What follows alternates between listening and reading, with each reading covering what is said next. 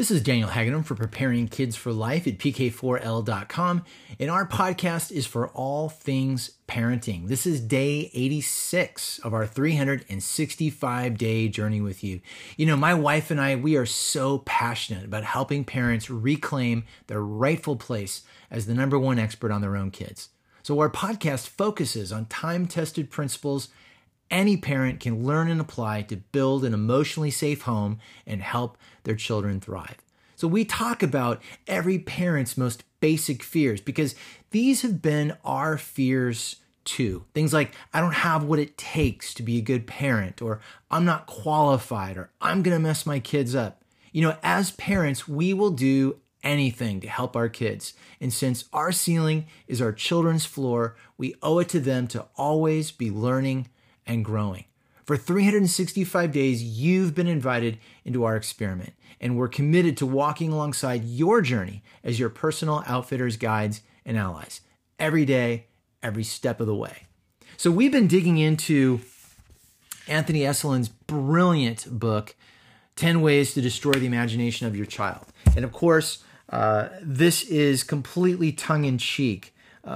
He's simply pointing out that if the system set about trying to destroy the imagination of your child, this is how it would do it. And the really tragic part of it, and the part of it that's so stunning, is this is exactly what's happening.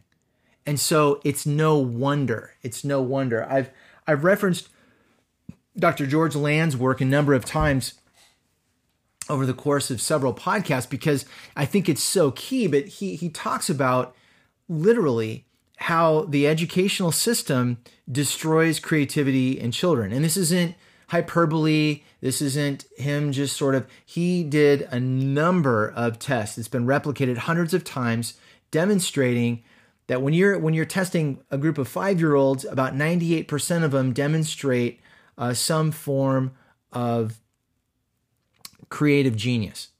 By the time that same cohort reaches the age of 25 or older, only 2%. So clearly the school system is literally draining the creativity out of the kids. And so we've been kind of talking a little bit more introductory work. You know, we dug in a little bit yesterday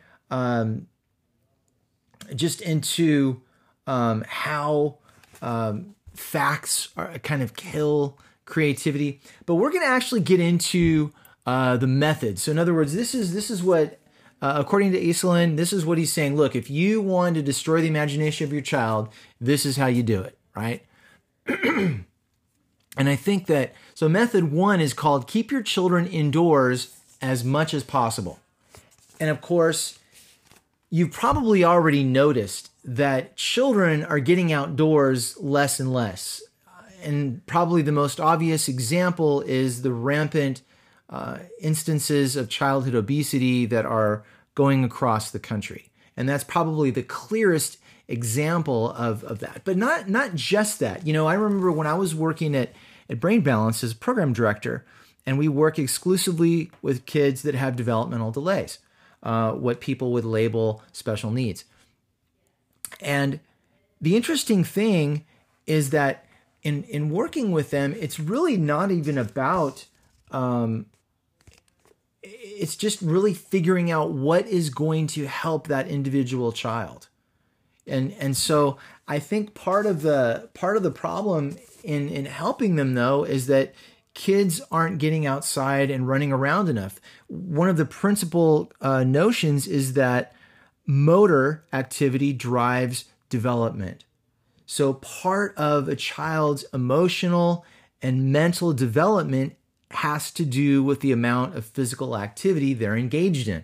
Okay? So one of the things that Esolen talks about, and this is the quote he leaves at the beginning of the book. He says, one of the disadvantages of our civilization is that too often stress of circumstances places square pegs in round holes in the artificial economy of our lives. A man of splendid frame who should be exploring the wilds must instead sit at a desk. A brain teeming with fine imagination is deadened by routine work in a factory. Nature never practices such misfit policies. It's a very profound statement. What makes it a little bit more shocking is that it comes from the Book of Knowledge, which was published in 1923. 1923, almost 100 years ago. And so one of the things that happens too is that when you're outside, I remember growing up, you probably do too. You play in your environment and you use your imagination to make the most of your environment. For example, a little mound of dirt becomes a castle. A little place maybe near the on the hillside somewhere that you're hiking becomes a cave as you scoop out dirt to try to get in. It's one of those things. You get in mud ball fights. You create ways to take out your enemy, so to speak. It's just, they're fun, but they're also creative. I remember we would come up with our own games just because, well, maybe nobody had a baseball and bat, so you couldn't play baseball, or maybe nobody had a basketball, so you can do that. But, you could figure out something else. And so we created all kinds of elaborate games of tag and this and that.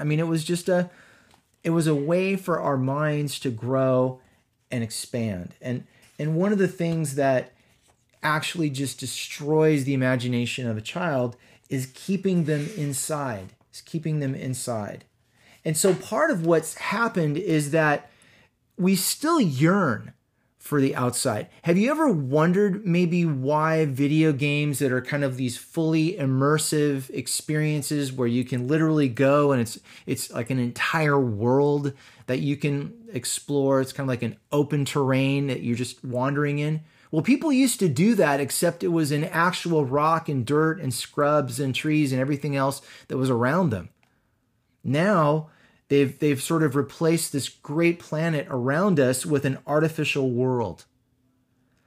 And it's not healthy, and it's not helping our kids.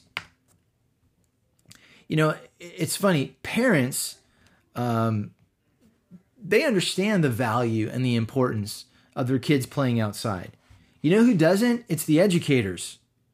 See, the most enlightened educators, they grasp, of course, that, it's really important not to let children play outside too much. And if they do play outside, is to very carefully monitor all of that. Because God forbid that, they should be left to their own devices. And so they've shortened summer vacations. They've parceled out free days here and there throughout the school year. The effect is to keep children from developing the habit of learning things outside of school. It's interesting. I just had a conversation with a former student of mine, and we were just going back and forth about something. And she said, I've learned so much more since I left the school system, and I'm learning things for myself because I want to than I ever did while I was inside that system. And I'm like, you know what? You're exactly right. You're exactly right. It's an amazing thing. But one of the things is that it's interesting. School, it's almost like they want school to be as long as possible, right? It's interesting. Sadly, I think what's happened in our modern times is a lot of parents, they like the idea of children, but they don't really want to be encumbered by them. Like, I want to be able to do everything I could do when I was single, but still be married. Or I want to be able to do everything I was able to do when we were newly married, now that we have kids. And it just doesn't work that way. And honestly, we're not really happy in that because it's funny. Selfishness never satisfies. Self-care does. Self-care is what enables us to continue to give to the relationships that matter most to us. Selfishness is exactly what stops us from giving to those relationships. And so that's why selfishness just doesn't work. It doesn't work. Not over the short term, not over the long term, because it brings with it no true satisfaction. It brings with it no true meaning.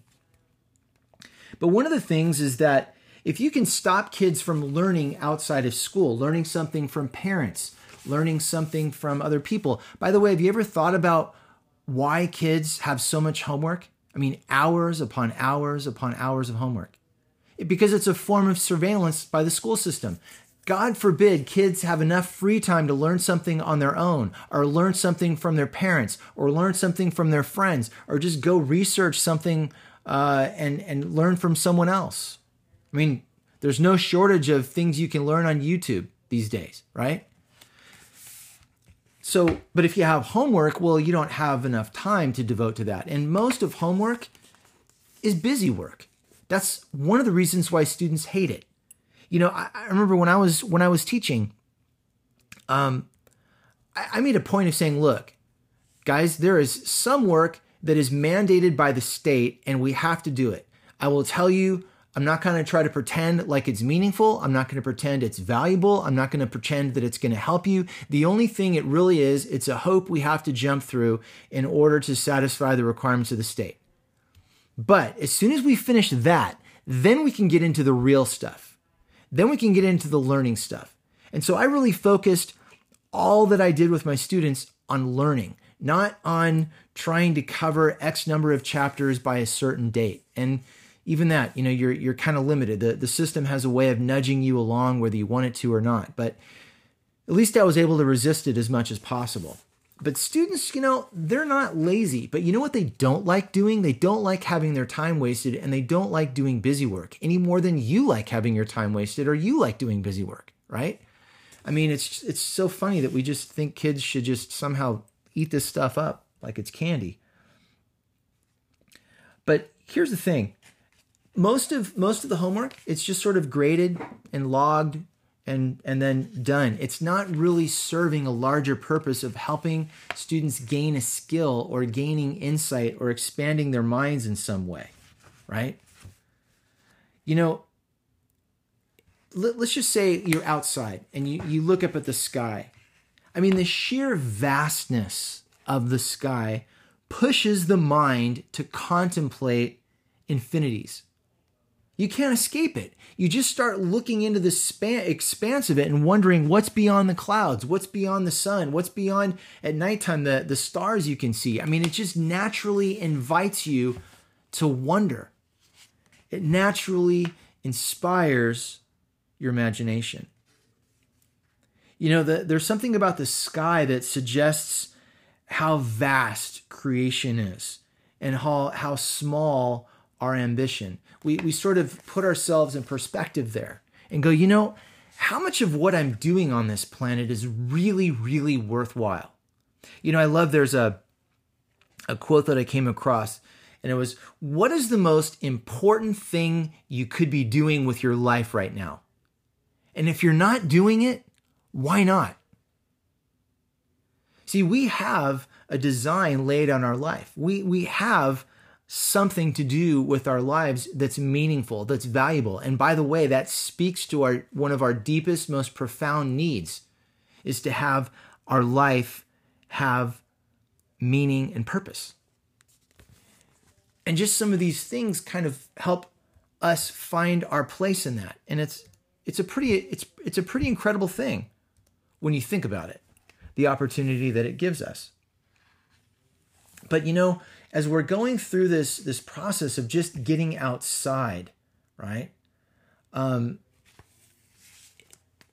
If a child has been so berated and distracted all of his or her life, they won't be able to do just the brave nothing of sitting down, looking up at the sky and contemplating infinity. You know, a lot of it is like we're so quote unquote productive that we forget, you know, we need space to think. And if you don't think that's an easy thing, try completely unplugging from all your electronics for an hour and go outside in a chair with nothing, not a book, with nothing, not a newspaper, not a magazine, nothing, no phone, no connection, nothing. Go off grid for an hour and just sit there and watch how quickly you want to pull for some type of outside distraction. We have been trained to become so uncomfortable in our own minds that it's one of the most unimaginable burdens ever is to contemplate the idea of being without distraction. And so the thing is that we have to, one of the things he talks about in destroying the imagination of a child is you have to raise students that sort of, they don't care what a star is. They don't care what it's made of. Because the only stars to really gaze at are the kinds that flame out after a moment or two, the stars of mass entertainment. Those are the stars. And then click goes the remote control. It's a wonder that we're able to kind of see past that. But into the mind, well, let me put it this way. A mind that's become influenced by nature. Even the most ordinary things are sort of, they take on a peculiar way of being. They're mysterious. I remember one time being in Yosemite and just looking at the way the water ran over the rocks and noticing how the rocks, and because the rocks were placed a certain way, created currents, created a force, created foam, and I know this is a simple thing, but I was just amazed because I kind of caught myself and realized I've been staring at this thing for like 10 minutes. Now, in the grand scheme of things, is this really some life-altering moment? No. But the point is that it really made me realize, wow, even when we let our imaginations and our minds go, even some of the smallest, most seemingly insignificant things can actually take on a great deal of beauty. And I don't know, I think it was Einstein. He said, there's two ways to approach life. One is though nothing is a miracle, and the other is though everything is a miracle. I mean, which way would you rather live? I mean, I know how I'd rather live with the miracles. I'd rather live in that. And this is part of what imagination, what an imagination does. It's interesting. One of the things that Eastland points out about being outside and why it's so quote unquote dangerous, right? Dangerous meaning, because it's going to destroy the imagination of your child if they get hold of it. But he says, the outside is dangerous because you might meet a creature more threatening to your complacency than any wolf or bear or panther. You may meet yourself. And that is one of the most important things. Like I was talking a moment ago about just being outside for an hour and unplugging, what that's like and what that experience would be and how we shrink from it. I mean, I remember my students, and this is a few years ago, I've been out of teaching. I mean, it's only gotten worse. But I remember my students, it was just like, oh my gosh, the idea of them having to unplug from their phones. And yet it's funny, I remember having conversations with various students over the years that, maybe they went on a family vacation and it was in the woods and there was no Wi-Fi or anything. And they go, oh my gosh, the first couple of days were like, afterwards I'm like, wow, I'm really enjoying this. We weren't made for natural connection with technology. We can use technology like a tool, but we weren't made for a natural connection with it. We were, however, made for a natural connection with nature and all that's in it. And the more we connect to the outside, the more we are avoiding destroying the imagination of our child. And again, that's obviously the larger point that Eastland is making in a reverse sort of way, is that we want to actually improve the imagination of our children, right? And he's just sort of going about showing, hey, if this destroys the imagination of a child, then maybe don't do it. Maybe don't do that, right? And I just I appreciate his work. But that was method number one. Keep your children indoors as much as possible. Well, thank you so much for listening. There are literally hundreds and thousands of podcasts out there. You chose to listen to ours. We're so grateful for your time. Definitely check out our website, pk4l.com, for more resources. And please click on the link in the show description and download your free ebook, Building an Emotionally Safe Home, as our gift to you. Remember, we are with you every day, every step of the way. Until tomorrow, have a great day.